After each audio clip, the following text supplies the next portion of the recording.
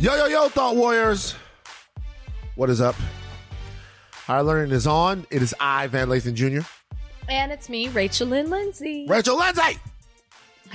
Okay. Yeah. What's going on? It's time to do the podcast. Good? You okay? Yeah, I'm good. Good. It's raining a lot, you know? I mean, we were off on Monday, you know? Did you have a happy holiday? Yeah, it was happy. Happy times. We did nothing. We watched Snowfall and I cooked, and that's it. Let's talk about Snowfall. How you feeling? And I'm happy to say we are done. We finished it quick. We went through all 4 seasons within this month. Right. I got to tell you. What? I had one final thought, and I sent it to you when I was done. I hate Franklin. I hate Franklin Saint. I hate Franklin Saint. I'm conflicted. I understood. It's very Walter White. You know, you see them change. The game changes you. You almost have to as a way of survival. Mm-hmm. But what I loved so much about him, I can't stand. What? I can't stand. There's nothing is off limits. You know, and then when he is, like, for a second, spoiler alert, Leon had to go. If you were going to let go of anybody, Leon had to go. Not right. Yep. Leon had to go. You just do your people like that? He lost way too much. You just do your people like that? But think about what Leon did to him. No. See, nobody's talking about what Leon did. Leon fucked up. And because Leon was disrespectful to the rules, to the game, to everything that had been set in place. Leon took matters into his own hands. This is a consequence of Leon's actions. Leon had to go. I want to let them old school dudes handle up on him, or let Diamond and Dallas, whatever their names were. God. Leon had to go. My It's not Lord. like he was just doing nothing. And look at all that happened. It was like a trickle down effect. Right. From Leon's actions, Leon's selfishness. Remember, Leon left Franklin. This is fresh on my mind. I got to talk to somebody about it. That's funny. Leon fucked up. That's funny. I'm glad you're into it. It's a good show, right? I love it. What do you think about Wanda? I love Wanda. What do you think about Melody? What do you think about Melody? I'm mad Melanie's still with us. See what I'm saying? The wrong people are being punished. Melody had to go. It was so heartbreaking when Melody started smoking rock. I was so mad about it. But you know what frustrated me? The guy who was like, let's do it. Apparently he was fine. Yeah. He hit it once and left, but she got hooked. Well, we don't know what happened to him, you know. That happens sometimes in movies though, because like, remember Traffic?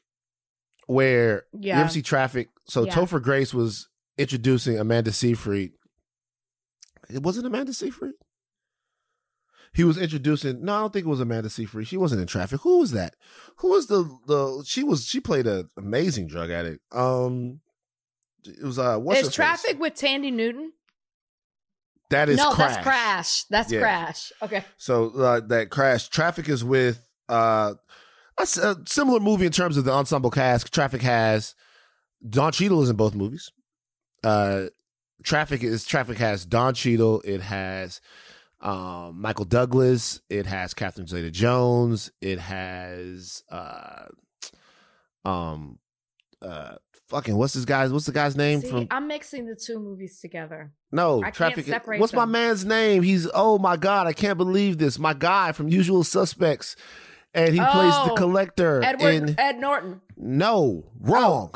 He's not in Usual Suspects. How is this happening to me? Traffic has everybody's in Traffic. Topher Grace is in Traffic, but I don't think it's Amanda Seyfried though. Maybe they need to put me on the rewatchables. Oh, Benicio del Toro is who I'm thinking about. God damn it! That's on my New Year's resolution, to be able to record on the rewatchables. Never happened. Bill, if you're listening, put me on. Put me on. It's you got a long way to go. You're at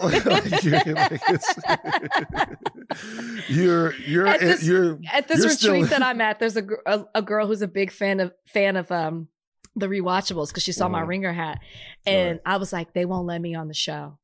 I've asked. Well, there's got to be some movie you could do a rewatchable on. Think about it. There's got to be some movie. Do they do Disney movies? Depends on the kind of Disney movie. I mean, they might do what if you talk about like Remember the Titans as a Disney movie. They might do that, you know. But there's got to be some movie you could be on the rewatchables for. That's what we should do. It's not about you getting your film knowledge up to the point to where you can be on the rewatchables. It's about finding the movie that like you could do rewatchables on. I'm trying to think what it is. Is there any movie? Should we podcast on season 5 of Snowfall? Yes. Without a doubt. Because it's so fresh. It's so fresh on my mind. Mm-hmm. I have to talk to somebody about it. We have to. And it's coming pretty soon. We're doing it. So Thought Warriors, catch up. If you haven't already, you can do it on Hulu. Catch up. It's Erica Christensen, not Amanda Seyfried. What am I thinking? You just mixed up your blonde white women. Mixed up my blondes. You know. Yeah. So Snowfall's. I've never seen it. You've never seen Traffic? I'm looking at the cast. I've never seen it. I'm only thinking of Crash. It's directed by Steven Soderbergh. Traffic is a good movie. It has a lot to do with drugs, though. It's all centered around drugs. Drugs from the standpoint of the Mexican cartel. Michael Douglas becomes the new drug czar. Then Luis Guzman and Don Cheadle play, I think they're DEA agents and they're looking for they're trying to bring down this drug, but all the stories intertwine. And then Topher Grace is in it. This is what I was getting to, as Erica Christensen's boyfriend who introduces her to crack. She then, Topher Grace. She then gets hooked on crack, but Topher Grace is perfectly fine. That's to connect it back to what you were saying. She gets hooked on crack. Topher Grace, he's cool. He's going to boarding school. He's doing crack. It's a tough drug to do recreationally. Let's just say that. I'm sure some people do, but it's a tough drug to do recreationally. Interesting. I'm gonna watch this now. Yo, so I gotta take a moment here, and you know what? Before we do this, I want to talk to Trudy real quick. Trudy, jump in. Hey, y'all. So Trudy, you're hot in these streets right now. You know, it's like it's not a Monday, so it's not time for Trudy's Corner. We'll do that next Monday, where we bring you in and kind of get your opinion. You know, you bash black men for 5 minutes or whatever it is you do. Not even. I'm getting a free game. So, how are you dealing with the attention that being toxic is like throwing onto your life? I mean, toxic or telling the truth. I mean, really, which one is it? But I will say, I was minding my business last night, okay? Like, I mean, really minding my business and watching Don't Look Up on Netflix. And it was a part of the movie when they were saying, don't look up, Channing. And I was like, let me look down at my phone.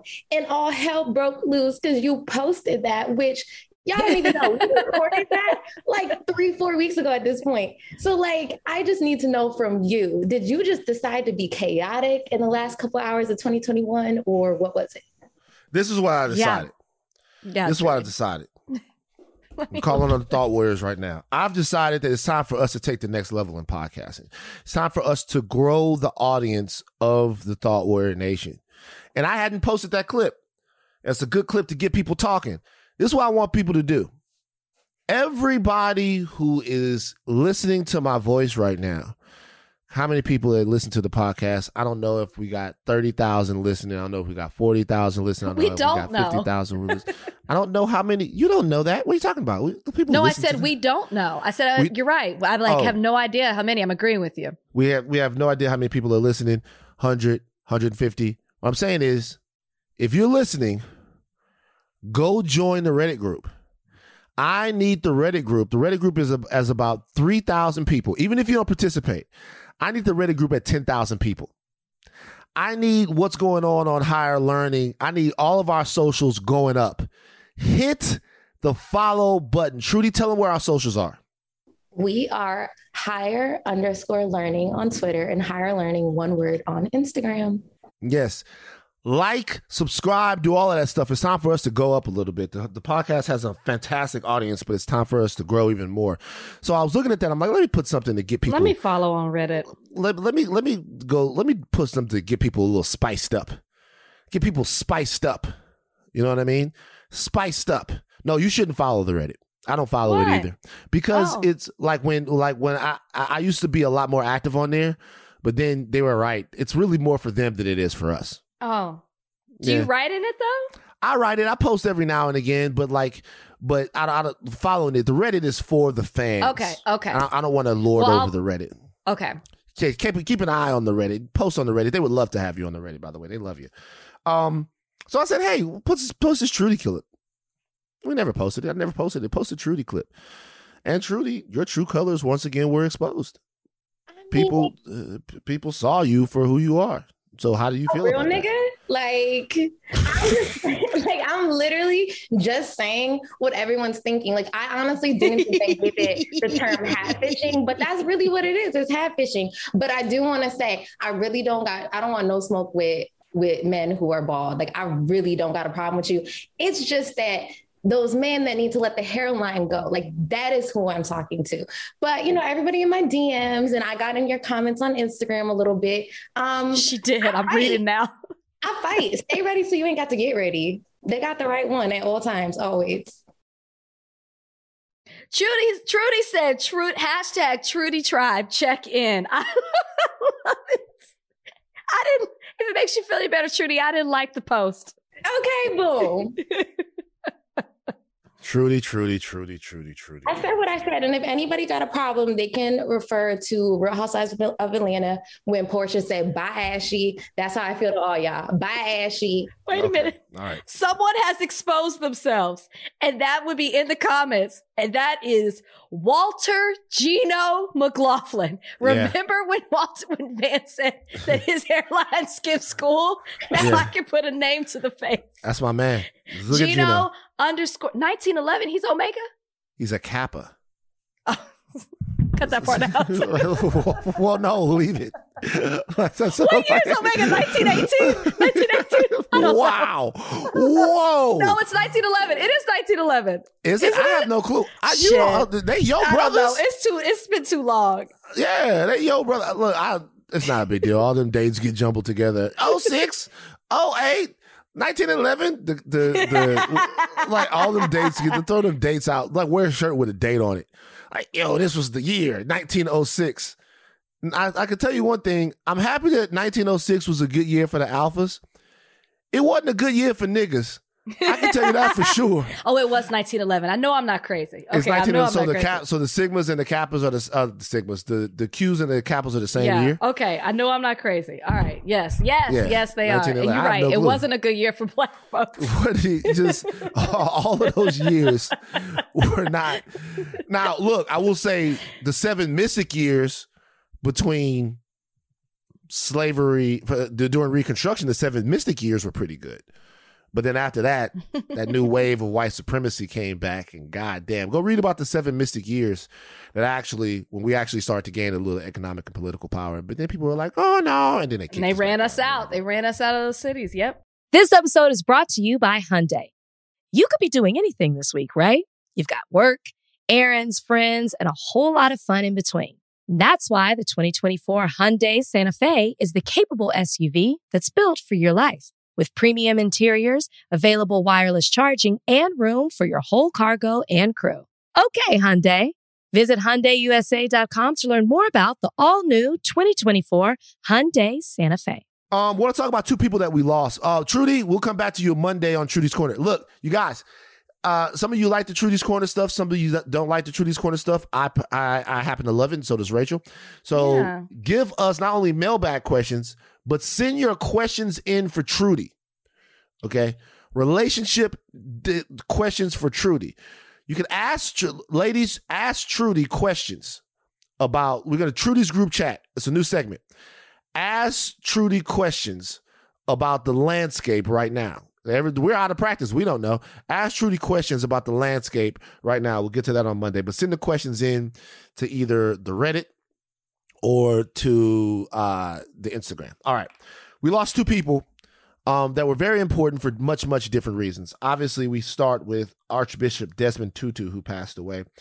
Can't overstate the importance of Desmond Tutu. Archbishop Desmond Tutu, one of the main individuals who helped spearhead the fight against South African apartheid, has passed away at age 90. A life so well lived. A Nobel Peace Prize winner, just went across racial lines to really call attention to one of the biggest misjustices in the history of our civilized world, or our uncivilized world, which was South African apartheid. Obviously, it's a huge loss that Bishop Tutu, he leaves a great legacy.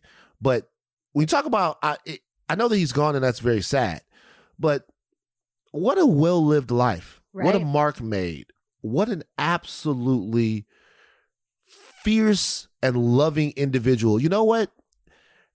I was a kid and I was watching a Michael Jackson video. I can't remember which one. Nope, it's Man in the Mirror. That's how I first knew who he was. Yeah. I was a kid and I was watching a Michael Jackson video, and I remember, we've had our discussions about Mike, but I just get. It's okay. We can talk. We can talk about this though. I have chills thinking about the Man in the Mirror video. My mom just loved the video. It was so, and I would be like, "Yo, who is that man?" Mm-hmm. And my mom was like, "Oh, that's Desmond Tutu." But why did he stand out to you? Do you remember why? Because he was black and he had he's praying and he's crying. Yeah. And I remember as a kid saying, that image is multiplied in the background. Mm-hmm. And it was like, who is this man? What is so heavy on his heart that he is praying, he's crying? As a kid, it resonated with me because it's a big focus and then the song is just, powerful in itself. And Michael Jackson's not even in the video. He's not in the video anywhere. Yeah. Not in the video, purposely. Yeah. So a lot of moving images have remember the little girl that got stuck in the well? Do you remember that? You weren't around for that. Wait, for the pipe, the well or the pipe? Like she went down the little thing. It was a well. It was a well. It wasn't a well. It wasn't a well? It wasn't a well. I know exactly. And yes, that isn't it. Because remember that man committed suicide later. He couldn't handle all that came the guy who got her out of the pipe? Yeah. Can you find that? What was that? Wait, I just want to clarify. I think her name was Baby Jessica. That's exactly what it was. I think it was Baby Jessica, the rescue of Jessica McClure. It wasn't a well. It was a well or a pipe. Okay. They definitely said well. But it was like, no, but Van, it wasn't like a well like you saw the girl come out of the ring well. It was like it was tiny, right? Am I making this up? It's a fucking well. It wasn't It wasn't a big ass well because they had a hard time going down there. It wasn't like somebody could just rope themselves and climb down there. Nah, it wasn't a big deal. That. I remember the whole nation.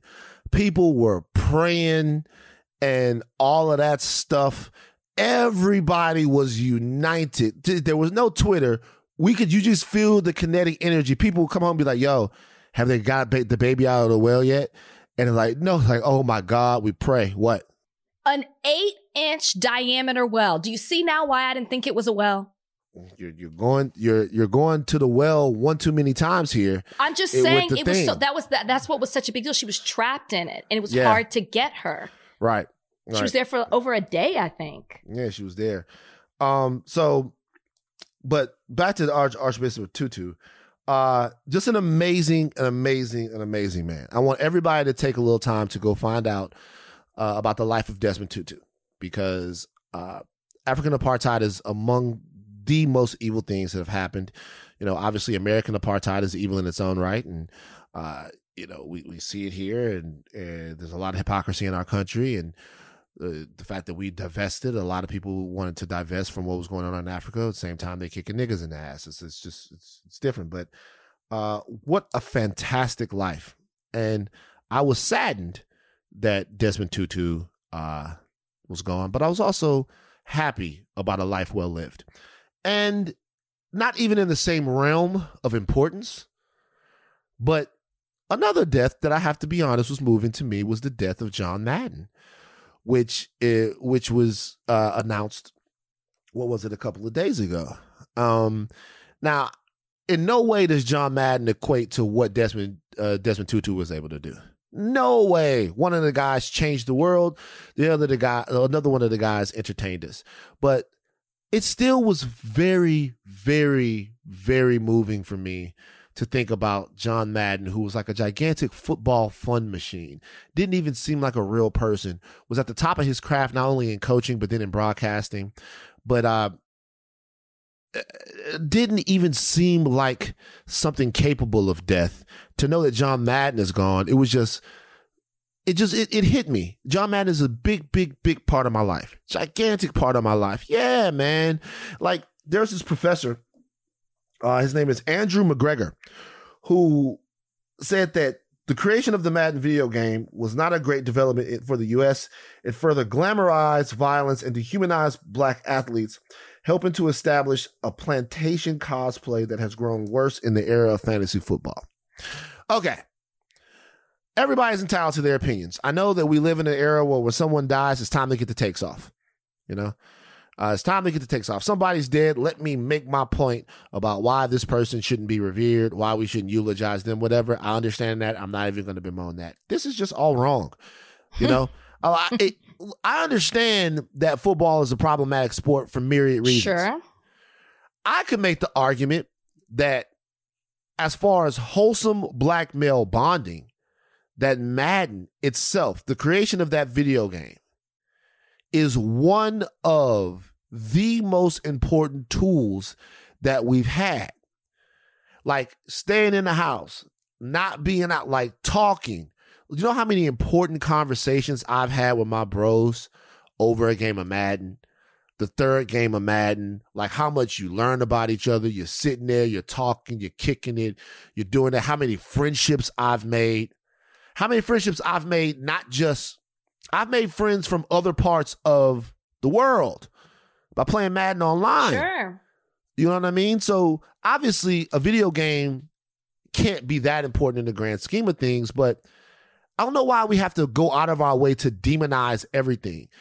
Football in and of itself has all kinds of problems. We understand it. In my opinion, Madden is the most sanitized and safe way to play football because nobody's getting their hair crushed in.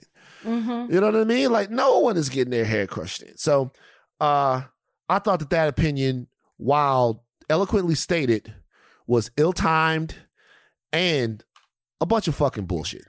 Then take away the eloquently stated, because that's not how I felt when I saw it. It was like, okay, nobody asked for this tweet. Nobody asked for this opinion. At first I thought, I'm not a gamer. I've always been heavily annoyed when I dated someone who was a huge gamer. I mean, hearing you talk about the connection and all of that, I understand it. But to date a gamer, if you're not a gamer, is really hard. But it's just my opinion. So I thought maybe I'm missing something. So I tried to research it. Like, is this a thought that's out there that I just don't know about? And it's not. So then I was like, okay, video games in themselves can be dehumanizing. That's not just particular to John Madden. But I was just like, nobody asked for this. And this is one of those things where people are trying so hard to be liberal or to show how down they are that they take it to a level where it becomes problematic. I'm reminded of, if you're currently watching the Sex and the City reboot and Just Like That, we're watching it happen right now to the character Miranda. She's trying so hard to prove that she's liberal and she's down that she ends up saying things that actually hurt the cause or are problematic in nature. That's what I felt like about this tweet. It gives the other side a reason to make fun of people who have liberal opinions. I don't even know if that's what I would consider this, or who are trying to say something that exists in regards to racism or to a culture. Because when I looked this up, it was all the other side saying, see, and this is people taking it too far. And it is an example of people taking it too far. Right. This was just too much, and this hurts the cause rather than help or bring awareness. So I didn't think it was eloquent when I saw it. I thought it was extremely problematic. Well, it's eloquently stated in the way that, in the actual way that it's stated, but your point is well taken. I think this is people angling for, invitations to that mythical barbecue. I want to tell you guys something about the barbecue. Trying too hard. I want to let y'all know something.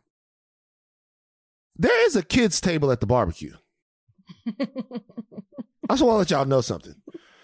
There's a kids table at the barbecue. So, like, even if you come to the barbecue, because I'm sure this guy has some good Black Lives Matter tweets that I'm probably into.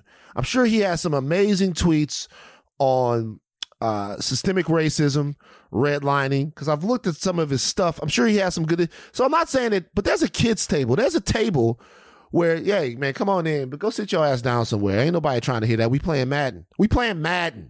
is what we're doing at the barbecue. At the barbecue, I want people to know this. I want Andrew McGregor to know this. At the barbecue that you want to come to, we playing Madden. Van, he plays Madden. People were digging up his old tweets where he was tweeting about playing Madden. Yeah. See what I'm saying? It's like, but you were playing it. If this was so these things, why do you have Madden? Why do you play it? And then to tweet about it. You were really into it too. Yeah. By the way, he probably trashed. I've been running the same offense since 2003. Can I ask you this? I've been running the same offense. Let me tell you something. I go in there right now. I pick the Saints. Hard to play with them now. Don't have a quarterback, so sometimes I play with the Bengals. I go with the West Coast heavy offense. I set my audibles, put me in the I form near. I got my Texas play for short yardage. I got a deep shot over the middle. I got a zone beater. I got a 3-high safety beater. I got verticals sometimes where guys like to play too many safeties high. I know what you in. I can see what you in. I got all kinds of situations. I get a little jiggy with my backs, get a little rotation. Sometimes I got a pass catching back in. Sometimes I got a power back. I like to press it a little bit. I'm a trap runner. I like to let my tight end come across, grab somebody at the end, hit that hole, pop it with Kamara. I got you know what? Fine. Whatever. That's cool. You know what? That's fine. That's right. You don't like it? This is the kind of talk I like. I got blitz beaters. I got all kinds of stuff. Stop. This is the only question I will ask you about Madden. Because when I was reading up on all this with John Madden, I didn't realize it was built. I thought it was always more of a form of entertainment, which obviously it is, but I didn't realize that the purpose of it too was to teach people about the game of football and to understand certain techniques and how intricate the sport really is. Do you get that from that? Because then I was like, well, maybe I want to learn more about football. So is this a good tool for me? Can I do that without playing? Because I don't know. You can. And the real thing is, of course, there's some video game. There's some stuff that's just video game stuff that's going to happen in a Madden game. Like some people are going to be really good on the stick. So if you see them, their dexterity is so amazing that they're going to be able to juke you or get you out. But then there's some things to where it's man on man and just scheme based. Like there's some things that like, there are certain defenses, there's certain personnel groupings, there are certain things on there that the game, it's going to be hard to win if you don't know what you're doing. Can't you cheat? Aren't there like cheat codes? Wasn't that a thing? Or was that a different game? Not really cheat codes. Was that NBA 2K? There are glitches. The game will glitch. There are ways you can take advantage of the game glitching. Not really cheat codes. Like nobody's going to put a code in. You know? I mean, it's like, come on, man. Respect yourself and respect the game. What? I don't know. Yeah. All right, Andrew. Andrew, relax. Andrew, relax. Relax, Andrew. Yeah, just don't speak again unless you're called on to speak, because that was too much. It was too much. It was too much. Let's take a break. Joe Rogan is back in the political arena. Woo! That's what we needed. Joe Rogan. Woo! Host of a very popular podcast. I don't know if you've heard of it, called The Joe Rogan Experience. And it's here on Spotify. It's one of our coworkers. Joe Rogan. He's talking about politics again. Remember, Joe Rogan is a Bernie supporter. Also, not really. He's in the rightosphere.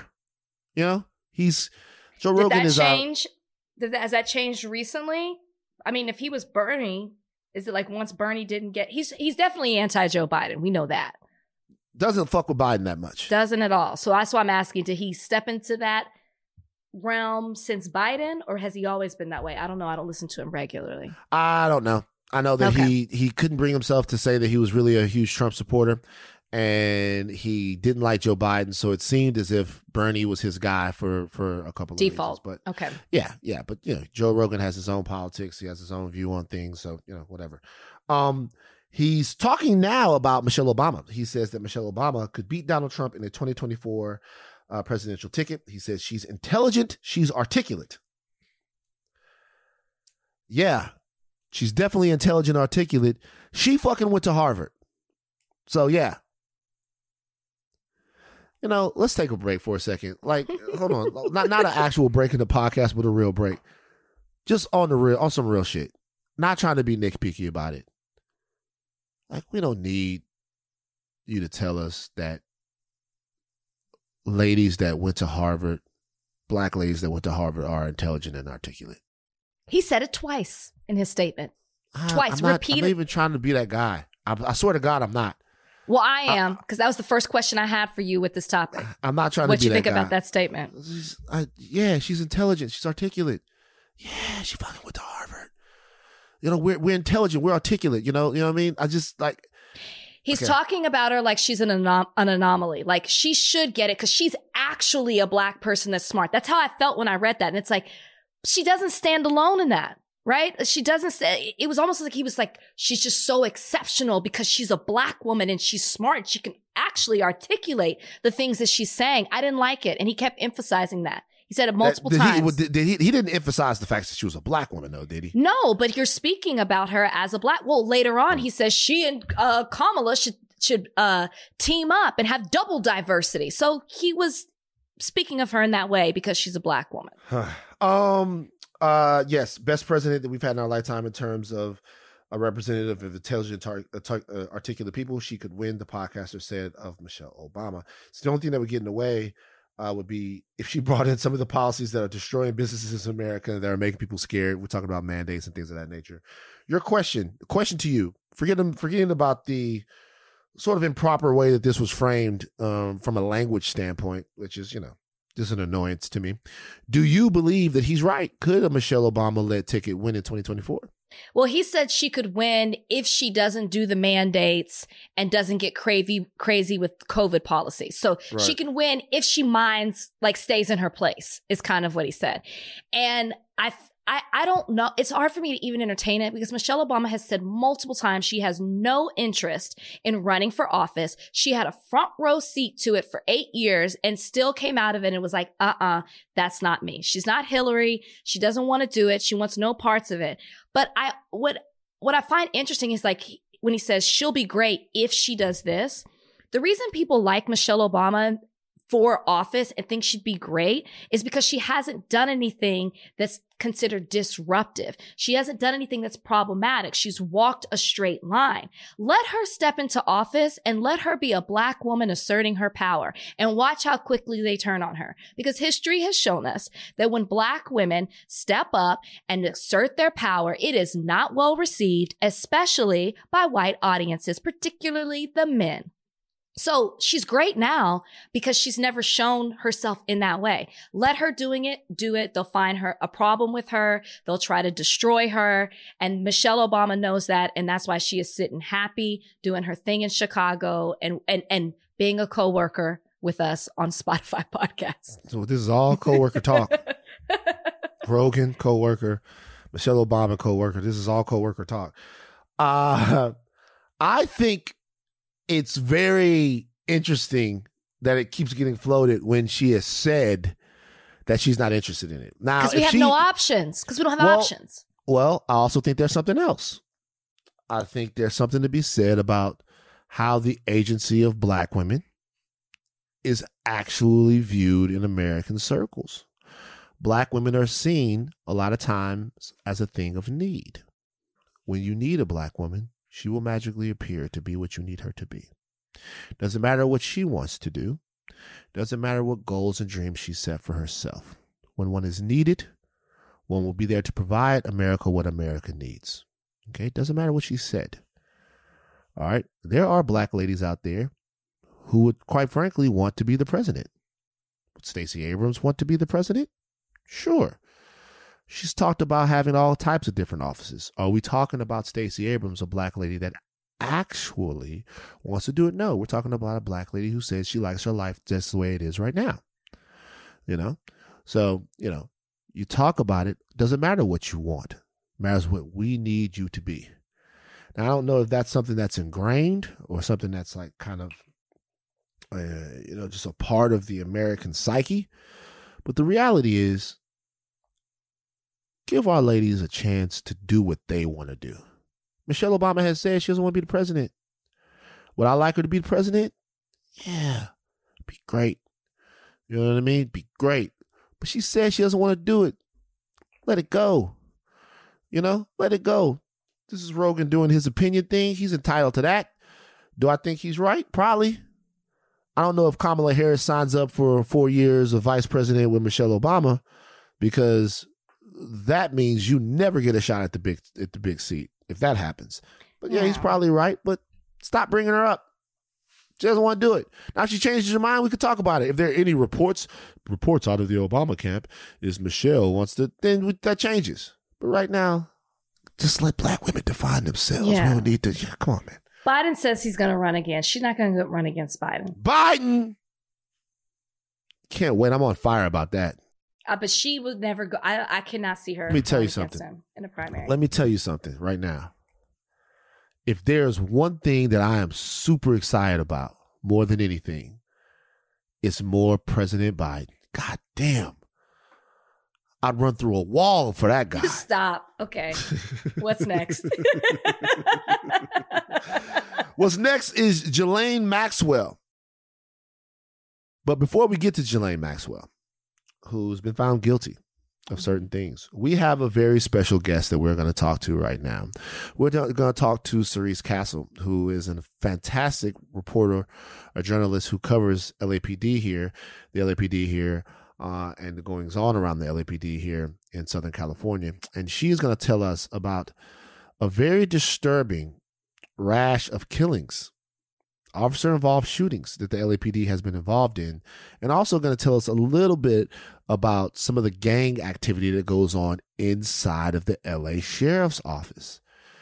It's a very, very tense situation in Los Angeles right now, and it's suffice to say that the police are not responding very well to it. So we're going to get to Cerise, and then we're going to talk about Ghislaine Maxwell after we're done with her. So we're going to take a break and get back to it. All right. So unfortunately, the LAPD, law enforcement period in Los Angeles, is in a particularly violent spell right now. There have been a couple of tragedies that have happened over the course of the last couple of weeks to a month. One I'm sure you guys have definitely heard about, which was a shooting, a terrible, horrific shooting by the LAPD inside of a Burlington coat factory out in the Valley. And there's been more. There's a lot of stuff going on. We have somebody joining us today who, in my opinion, does the best reporting on law enforcement misconduct, gangs inside of the LA Sheriff's Department of anyone. Her name is Cerise Castle, and she joins us today on Higher Learning. First of all, how are you doing today? I'm doing okay. And thank you so much for that high praise coming from you, such an esteemed journalist yourself. I really appreciate that. Thank you, Van. Thank you very much. And I'm glad to know that you have such a high opinion of TMZ.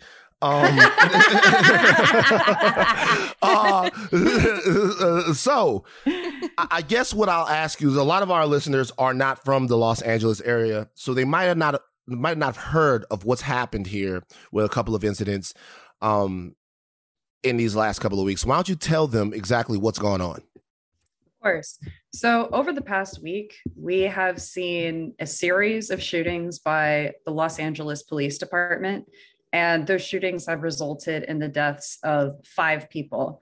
I have been able to identify 3 of the 5. There's Arsendio Oliver Jr., Margarita Lopez, Brandon Cormalinga, and one person who the LAPD has not released any information on, and another person that they haven't even acknowledged yet that they are responsible for the killing. But of course, probably the killing that's getting the most attention is the shooting that happened at the Burlington Coat Factory. Essentially, what happened was an officer by the name of William Dorsey Jones Jr.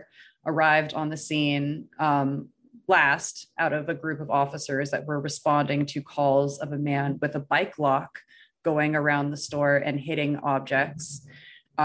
Jones, although he arrived last on the scene, decided that he wanted to be the first one to enter the store, and essentially goes in, body cam rolling, gun drawn. It appears to be a weapon that may be personal. It doesn't appear to be something that's standard issue from the station.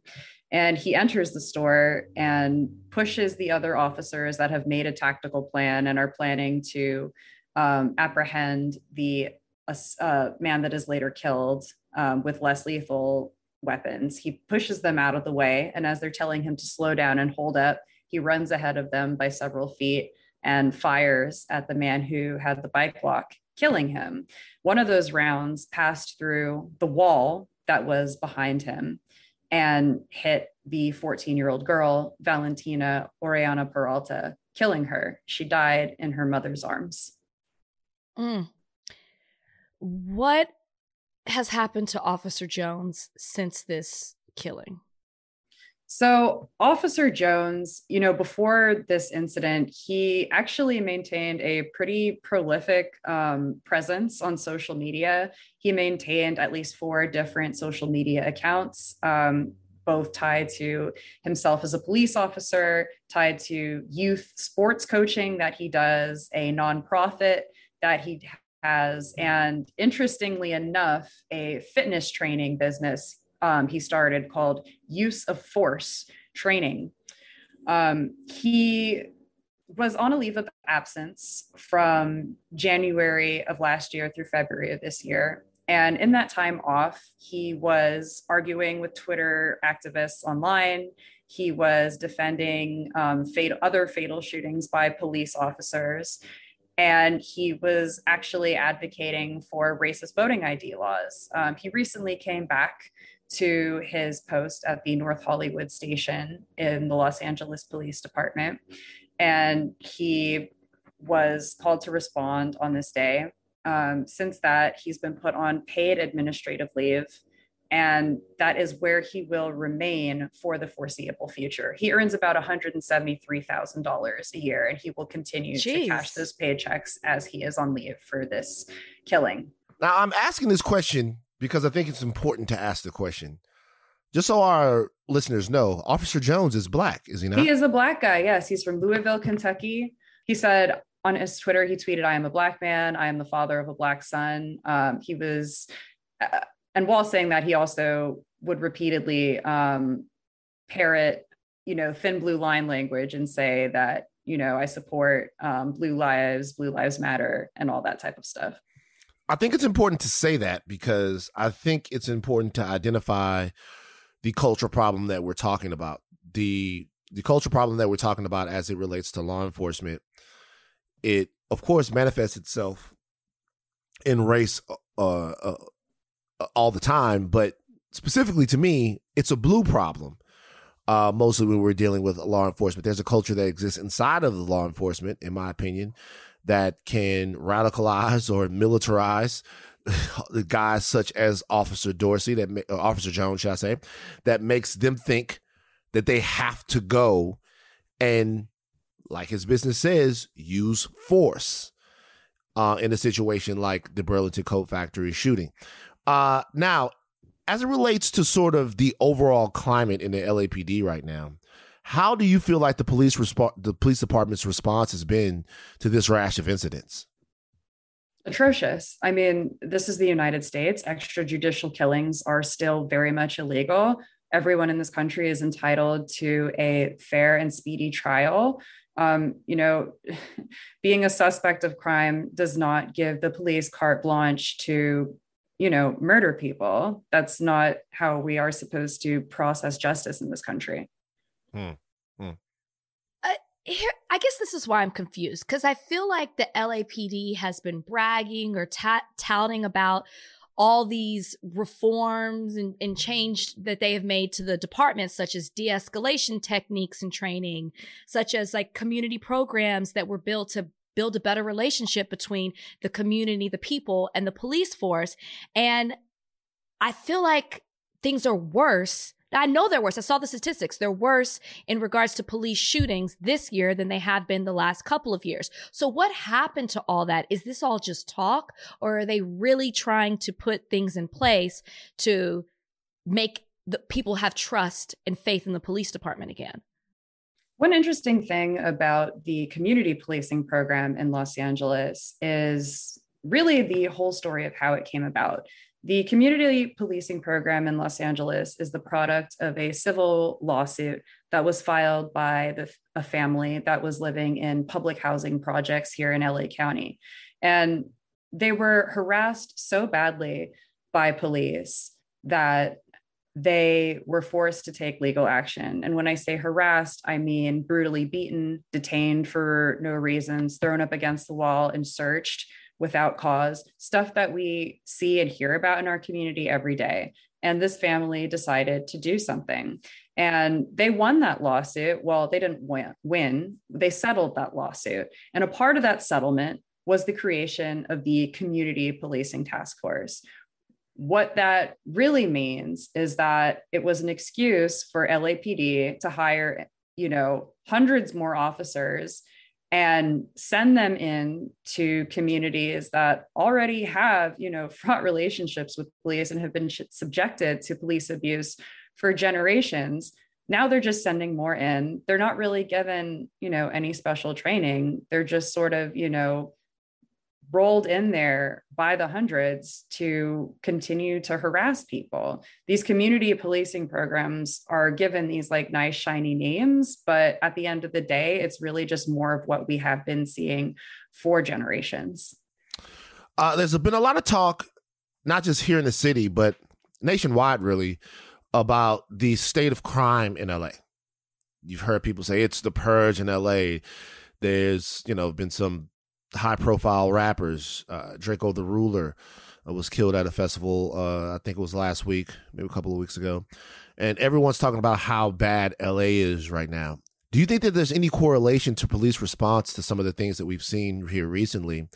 And to, I guess, the sense that LA is more of a dangerous place, meaning does continuing to sort of parrot that narrative make police hyper-vigilant in their responses to crimes?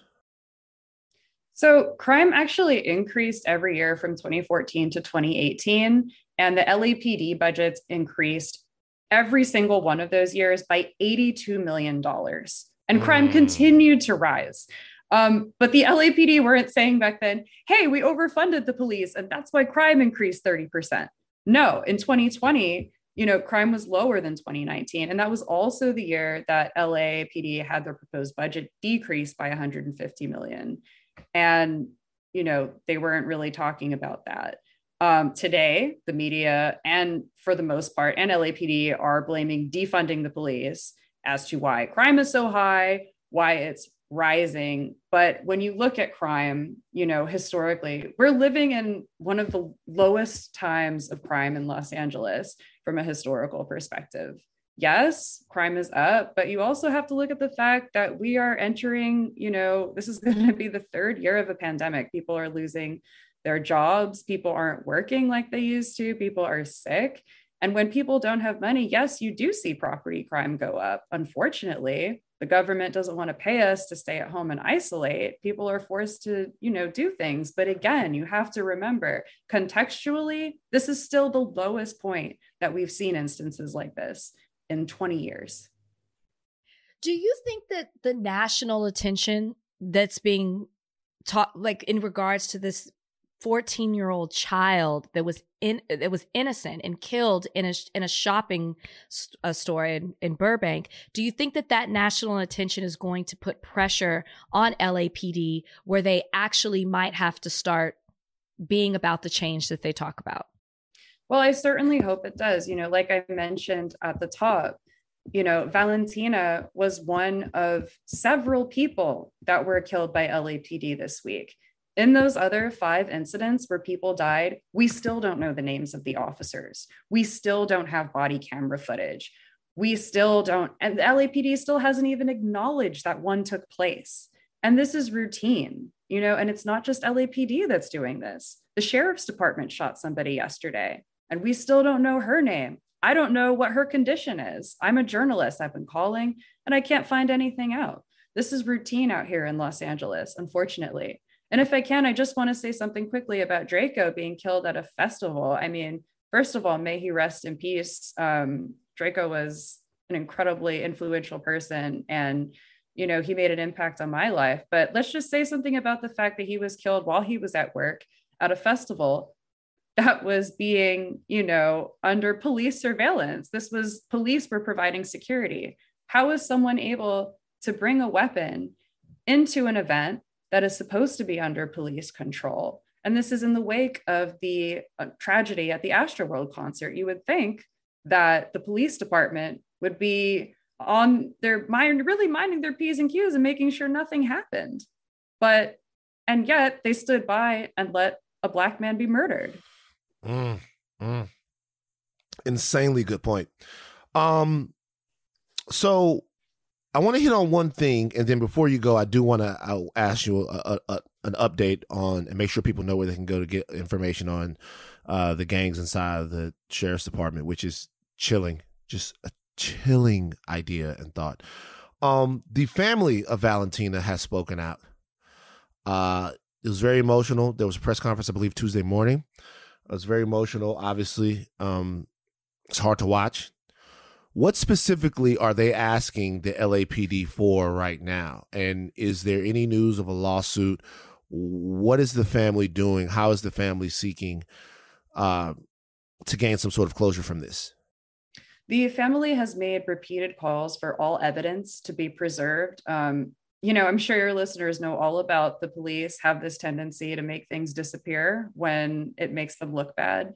And I think, that's incredibly important in this instance. We did see some of the closed circuit TV footage released, but again, it was very edited. We don't have that raw footage available at this time, and that needs to be turned over to the family. They're asking for, transparency in the investigations that are going on at the level of the Los Angeles Police Department, as well as the state level. The California Department of Justice is looking into this, and they want to make sure that there is complete transparency in that investigation. And Valentina's father said a quote that really resonated with me at the end of his speech yesterday. He said in Spanish, justice for my daughter is all these criminals out, top to bottom. Okay, this is my last question, and piggybacking off of what Van said. What has been the response from the top, the police? What has been the response from local politicians in the area in regards to not just this killing, but also the other 5 that have happened? Because people are looking for answers, which I will say too, I feel like this is why they don't tell us names and identify, because we're not connected to who's been shot and who's been killed. And then we disassociate from it. And we move on. So it personalizes it when you know who it is, the age, what they do, and their relation to the community. Okay, that's just my little soapbox. But if you can say what has been the response from police and from local politicians? Definitely. Well, the police have yet to release this officer's name. I was able to identify him just through old-fashioned reporting and able to locate his social media, which he has since worked very hard to delete. We've had words from a few local politicians. The city councilman that oversees the district where the shooting incident took place did not comment for several days. Instead, the city councilman for the area tweeted out a Christmas card, and the city attorney made a remark about rainbows. But they only made a comment after I called their offices and asked for comment. And also, I want to note that I called, asked for comment, posted a picture of the city councilman posing with the officer that fired those lethal shots, and then he put out a statement. Okay, so we're going to stay on top of this and make sure that we are keeping Valentina's memory alive, and that the people who are responsible for all of these killings are brought to bear for them. We're going to make sure our listeners are engaged. Before we go, though, I want you to touch on a little bit of some of your really amazing reporting that you've done on gangs inside of the LA Sheriff's Department. Let people know where they can go and read some of this amazing stuff and about what that is and what the situation with that how it actually exists here in Los Angeles County. Definitely. And thanks for bringing it up. Yes, here in Los Angeles County, we have had a gang problem inside of our sheriff's department for the past 50 years. I was able to identify 18 different gangs within the Los Angeles County Sheriff's Department. Yes. And many of them are still active today. Several candidates for sheriffs, because we do have an election coming up in Los Angeles in 2022. Several candidates for sheriffs are actually affiliated with many of these gangs. Several are reported members of these gangs. And I have written in depth about all of this stuff, all of those candidates. You can read it all over at knock.la. Please make sure you check it out, especially if you live and vote in LA County. This is quite literally life-saving information. Amazing. Cerise Castle, thank you for joining us on Higher Learning today. Is it okay if we come back to you on this stuff every now and again and get you back on the podcast? This was really amazing. I would love that. Thank you so much for having me. No and problem. Be safe, Cerise. I know you are doing some serious work out there, and I know that it can be scary at times. So thank you for what you do. Seriously. Thank you. It's my pleasure. When y'all want to have me back to talk about the police surveillance that I've experienced, I'm ready for that too. I knew it. I knew it. Oh no, they know it's bad. Yeah. We definitely will. And we're going to keep you protected and covered. So thank you, sister, for joining us today. Thank you. Yes. All right. Okay. So Ghislaine Maxwell, Jeffrey Epstein's cohort in all this weird, disgusting sexual abuse stuff has been found guilty on 5 of 6 counts related to her role with Epstein's sexual abuse of minor girls between the years of 1994 and 2004. She is 60 years old. She faces up to 65 years in prison. Now, we haven't really talked about this. We haven't really discussed this. Do you feel like we should have talked about the Ghislaine Maxwell case? No. All I wanted to know was what was going to happen with that verdict. You know, I didn't think it was something that we really needed to cover in detail. Honestly, I didn't think that there was going to be, I thought she was going to be found guilty. I didn't realize that it was going to be a possibility that she couldn't be. So to me, I'm not really even paying attention to it. So let me ask you this. Now comes the time where people start to wonder. Mm-hmm. She's been found guilty. Are there any more dominoes that are going to fall here in the Maxwell Epstein situation? Are you at all looking at people who she might implicate or bring with her? I guess I would have thought that would have already happened, right? It's been a long time for this trial to actually come to fruition, to take place. Now there's a verdict. To me, if she was going to make some sort of deal with the prosecution, then I think that those names would have already come out. Or we would have heard that she's talking, and pretty soon they're going to continue on with this investigation and other, people are going to be implicated. I just don't think that that's going to happen. I think she's just taking her secrets with her. Again, I'm saying this and I don't even know if she testified at trial. I have no idea. Let me ask you this. She did? Epstein, when he was actually found guilty and then brought to jail, he ended up committing suicide. Suicide in quotes. Do you think that Maxwell will survive her incarceration, being that there are possibilities that she knows a lot of stuff about a lot of very powerful people? But see, I have no idea if she's going to suffer the same fate that Epstein did. But I really believe that if she was going to name people, she's already been found guilty. She's about to be sentenced. I mean, unless she does it now to lessen her sentence, I feel like if she's going to make a deal and start naming people, she already would. There's no point in her naming people at this point when she's already been sentenced to whatever, or will be sentenced to whatever it is that amount of time that she'll spend in jail, probably for the remainder of her life. I just don't see it. I just don't see it happening. Because when it happened to Jeffrey, wasn't he awaiting trial? No. Okay.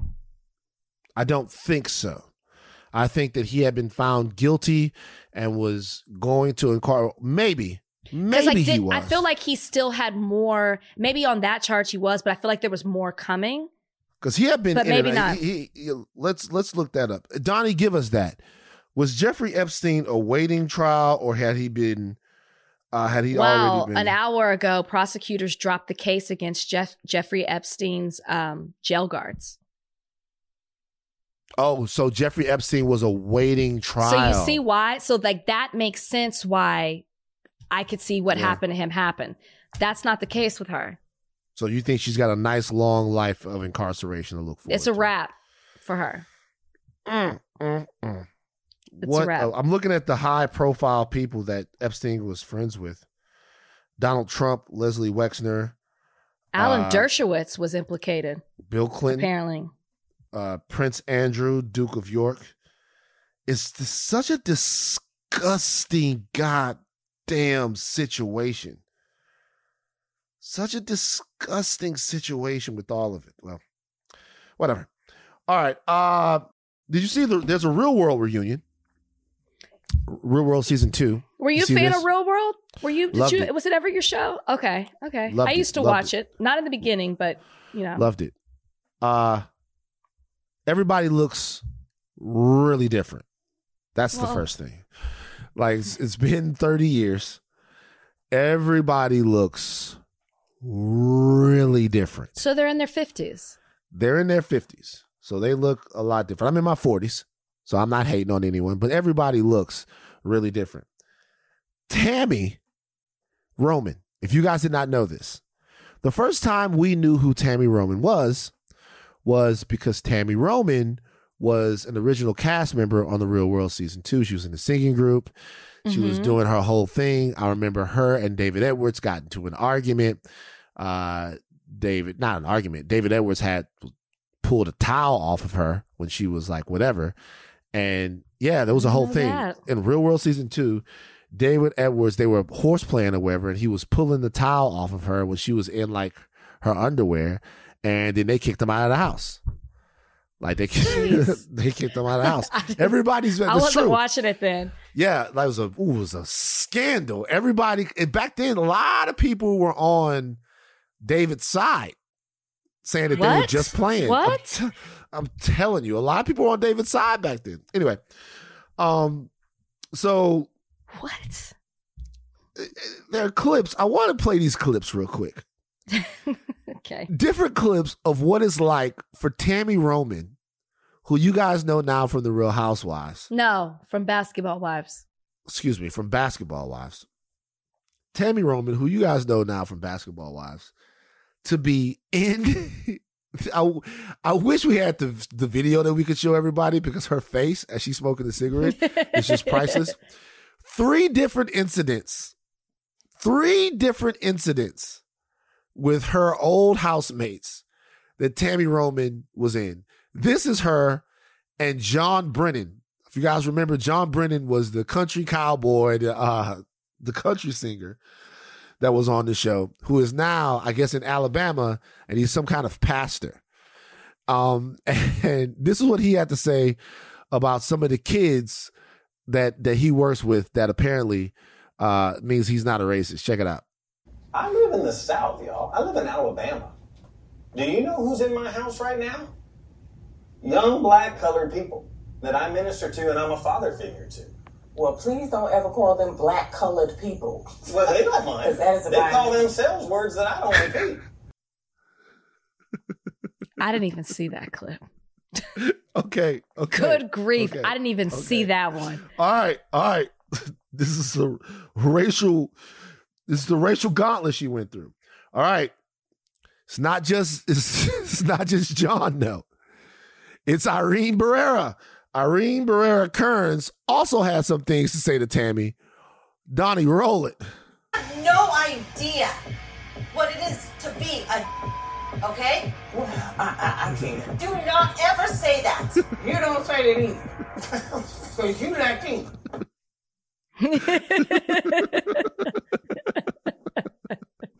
Obviously, that bleep was the N word, and that was Tammy with a cigarette hanging out of her mouth. All right, that's not the last one. It's okay. This is Glenn Nasons, who also was on the show, who they brought in after they kicked Dave out. Okay, he wanted to try to get through to Tammy as well. And check out what Glenn said to her. The first time I really felt what you're passionate about was when I was with my friend John, and I went to a pizza place, right? And they called him a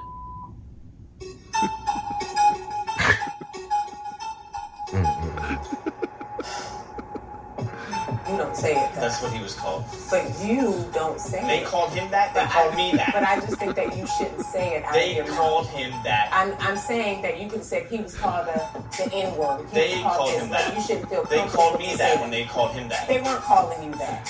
They called him They weren't calling He's him my that. friend. And you don't in this understand moment, friendship. you don't understand what I'm saying to you, that the word should not come out your white ass mouth. They called him that. So what? I'm telling you, bro. I gotta be honest with you, man. I gotta keep it real.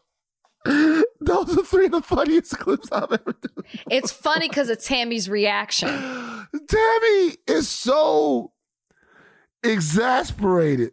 She can't believe what's going on.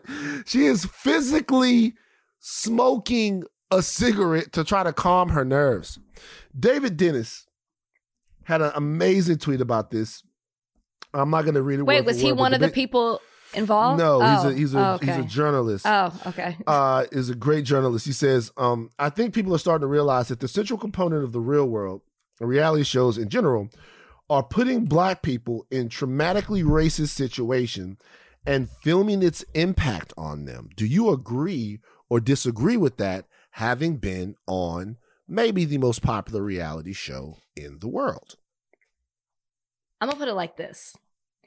I have been trying to get a project off the ground for almost a year that deals with being Black on reality TV and the impact that that has on the contestants and the way that audiences perceive us through certain stereotypes that we're forced into or certain situations. When I tell you, nobody wants to take on this project because nobody wants to admit that they do things to put us in situations just like the clips that you heard. Nobody wants to touch it. And I'm not, and it's not just my experience, it's other Black reality stars that I have talked to across the board on various networks, various production companies, and no one wants to touch it because nobody wants to admit that this is true. Nobody wants to put it out there in one place. There have been articles written about it. There have been, like in newspapers, magazines, there have been published articles in journals, but nobody wants to put it on film. We'll sidebar. I'll sidebar with 6 Feet Productions later about this. Okay, talk about it. I'd love to do it. I'm saying that to say, yes, I absolutely believe what David Dennis Jr. is saying, and it is true. And on my show, did I personally necessarily get put in that? No, but what I learned afterwards is that the Black men on my season were being antagonized by a white country singer from Mississippi who had never been around Black people and kept saying certain things to them to get a rise out of them. But I was so separated from that, I didn't realize what was going on until I watched it later. So the men from my season were absolutely put in that type of situation. I'm going to ask you a straight up, direct question. Mm-hmm. Based upon your experience, mm-hmm. Batch Nation, based upon your experience, Batch Nation, in The Bachelor, is reality TV a racist cesspool? Yeah. And maybe not as blatant. It's not always as blatant as what you're watching in these clips with the real world. But what they do is they put us into boxes by playing certain stereotypes that are racist. They want to show us in certain ways, whether you're a Sambo, whether you're a Mammy, whether you're a Jezebel, whether you're like the Bible thumping preach go, and you can go back to Flavor Flav, to a I Love New York. You can see all these different boxes that they place us in because they feel like that's all that we can be. And that's the only way that we're going to be entertaining to white audiences and sometimes to our own audiences as well. So yes, in that form, I absolutely think it's racist. Which one did they put you in? Which category of those? I was angry Black female. But that's an extra one because you didn't have that. You said what? So, it's an extra category, to be honest with you. Oh, so you said, no, that what is. The ones you said, I didn't, Sambo? there's like 9 categories. I can't name them off the top of my head. But well, let's just stick to the 4 that you named. But I'm an angry Black Sambo. Female. I was angry Black that's female. Yours. Yeah. I just want to see if you were going to call yourself one of those. I absolutely got put in as the angry Black female. For sure. So you're angry. Right. It was fine when I was angry towards a Black man. They loved it. They praised me when I was. But when I was angry towards a white man, it became she's a bitch. We're seeing the real Rachel. She's awful. Oh, but when I told this dude to get the fuck out everyone was like, yeah. I told this dude. Oh, that's so, they want you to fight you, but they don't want you to fight them. And nobody got it until 2020. It was like, Rachel's always complaining. She's always talking about it. But then, when everybody woke up in 2020 and they stayed there, they really didn't bring it into 2021. Then people start to understand what I was saying. Right. So you're seeing it right now because it was interesting to see Tammy back in this situation because a lot of the reality TV that she's done. I love Tammy. It's been devoid of this kind of dynamic because it's been her with a whole bunch of sisters. Mm-hmm. But now that she's back with them, she's kind of seeing. Where can I find this? I gotta go back. I bet it's on Paramount Plus. Roll the sound again, just one more time. Which one? Let's go back. Let's go back. White people, y'all gotta hold on for a second, man. Hold on for a second. White people, y'all have got to chill, man. I don't know. I swear, Tammy is all of us in these clips. She is all of us. When I tell you, I swear to y'all gotta chill. Y'all gotta chill, man. Run the clip of Glenn. Wait, and can I just say too, you cannot say, I'm talking to white people again. You cannot say, well, they do it, so you can too. Please stop saying that. Well, they call themselves that and worse. That does not give you an invitation to partake in that. Please stop. I had to have those conversations at TMZ. Please. I'd be like, yo, it don't matter what the rapper said. You don't ever quote that. Don't ever say that ever. Like, you don't quote that. I had to have those conversations at TMZ. People at TMZ, high up people, let some N-words fly, and I had to be like, fuck no. Don't ever, ever, ever, I don't care what he said in that video, you don't repeat that. Not around me, unless I would have gone out like I went out way before. Like, once again, though, play the Glenn sound. I want you to play the Glenn sound. This one, because listen to how sincere Glenn is. Play the Glenn sound. The first time I really felt what you're passionate about was when I was with my friend John, and I went to a pizza place, right? And they called him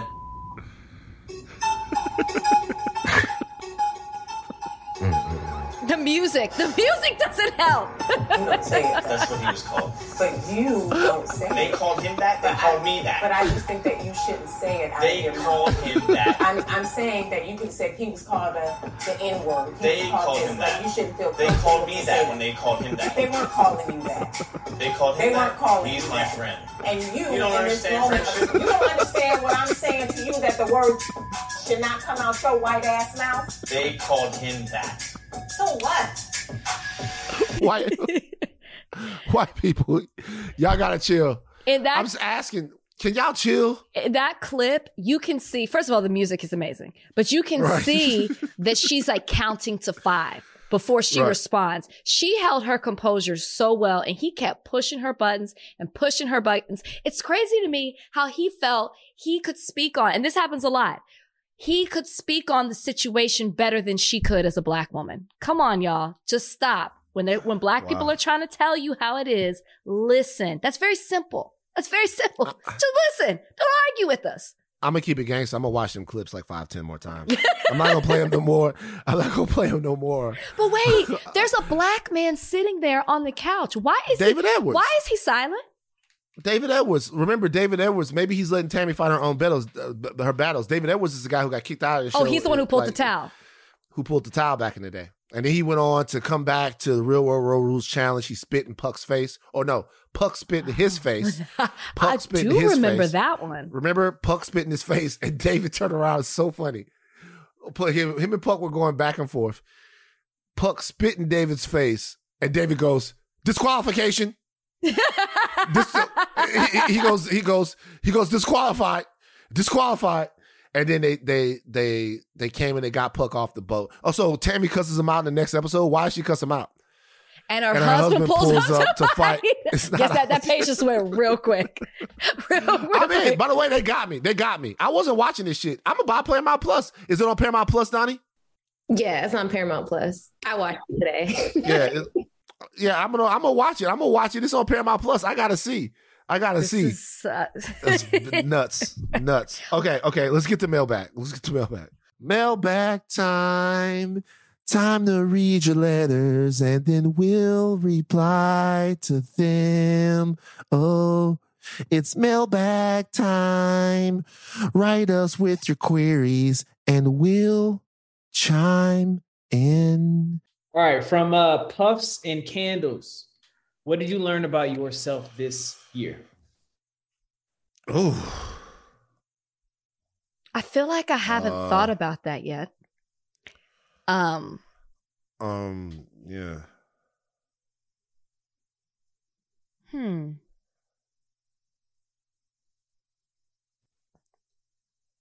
Can we have a different question for a second? Can we? Yeah, let's come back to it. All right. Renee_Nay, Nayy. Do you do New Year's resolutions? If so, what is/are yours? So I don't do the whole, I'm going to, hit a certain target weight or, work out or whatever. I don't do all that anymore because it never happens.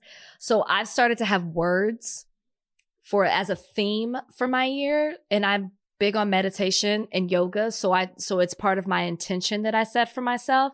So in 2021, it was better. And that applied to every aspect of my life. And in 2022, it's invest. And I just don't mean financially, but that is a part of what I want to do. I just more so mean investing in myself because I feel like I've been challenged a lot this year, maybe professionally in ways that I didn't think that I was going to be. And I don't mean that in a positive way.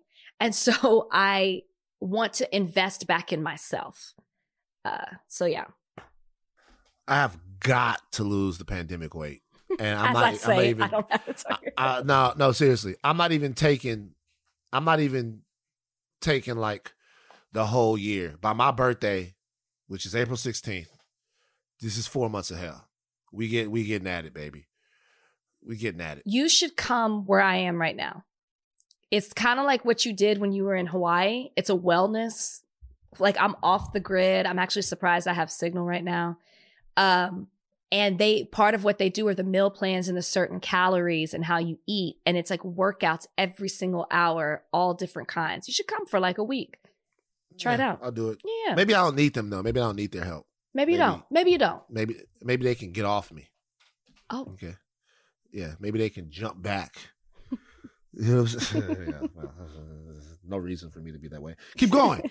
Next question. The Tammy Roman in you. Tammy got me jammed up. Hold on for a second. Before we get to this, play John Brennan real quick.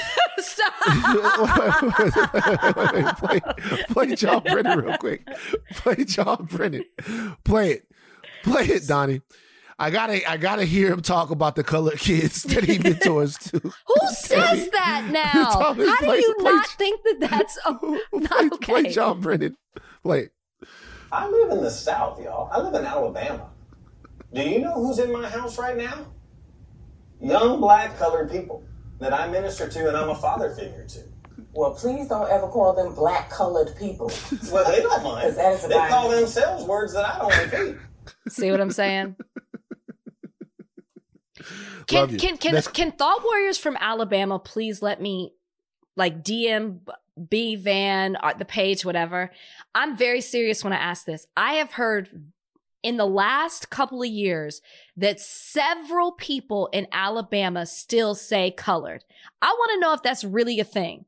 Because just to hear him saying again, is that, it's never acceptable, but is that really a thing in Alabama where you constantly refer to black folks as colored? Let me know. Let us know. So I'm we'll serious. know to smack the fucking fire out of you. Because I'm not even, you know what? Whatever. Next question. Hurry up. From meow_it's_AL. Favorite moment / memory with higher learning this year? Freddy Krueger. Really? Freddy Krueger was funny, man. I'm so glad. I'm glad you enjoyed it. Freddy Krueger. Okay. I wasn't expecting that. I was going to do something a whole lot worse than that. I just want you to know. and it didn't work out.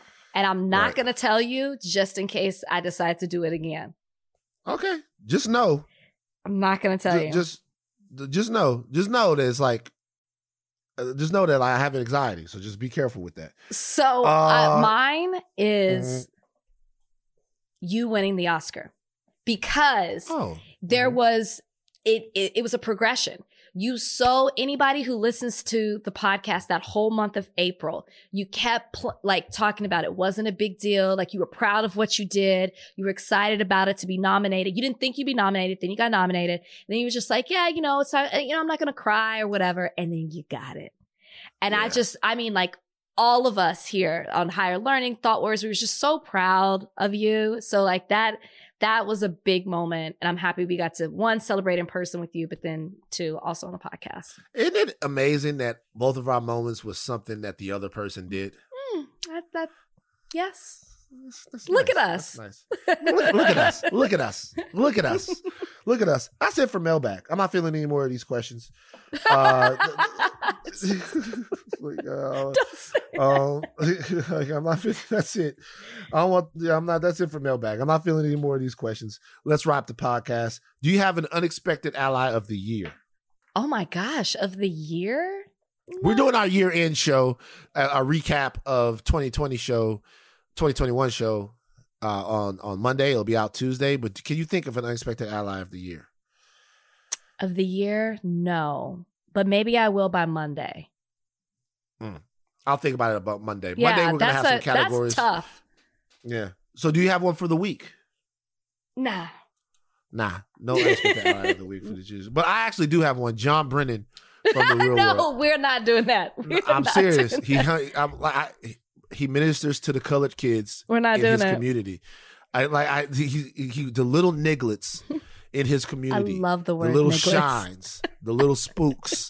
He ministers to all the Negro kind in his community. John Brennan, you are the one. I always knew that motherfucker had some problems. He was cool on the first show, but I always knew something was off about John. All the black colored. Who would say, are they fucking with her on, before I leave, are they fucking with her on purpose? Is that what you were saying earlier? Are they doing that on purpose? Is production telling them? I definitely think that they sat them down and were like, 2020's been a big year. So much has happened since the last time. Let's talk about the things that you've learned. I guarantee you that was it. Now, did they know that they were going to say all that? Absolutely not. But it's almost like I can see something's going to happen. Take the caps off, but do not stop learning. I am Van Lathan Jr. And I'm Rachel Lynn Lindsay. Happy New Year, guys. Happy New Year.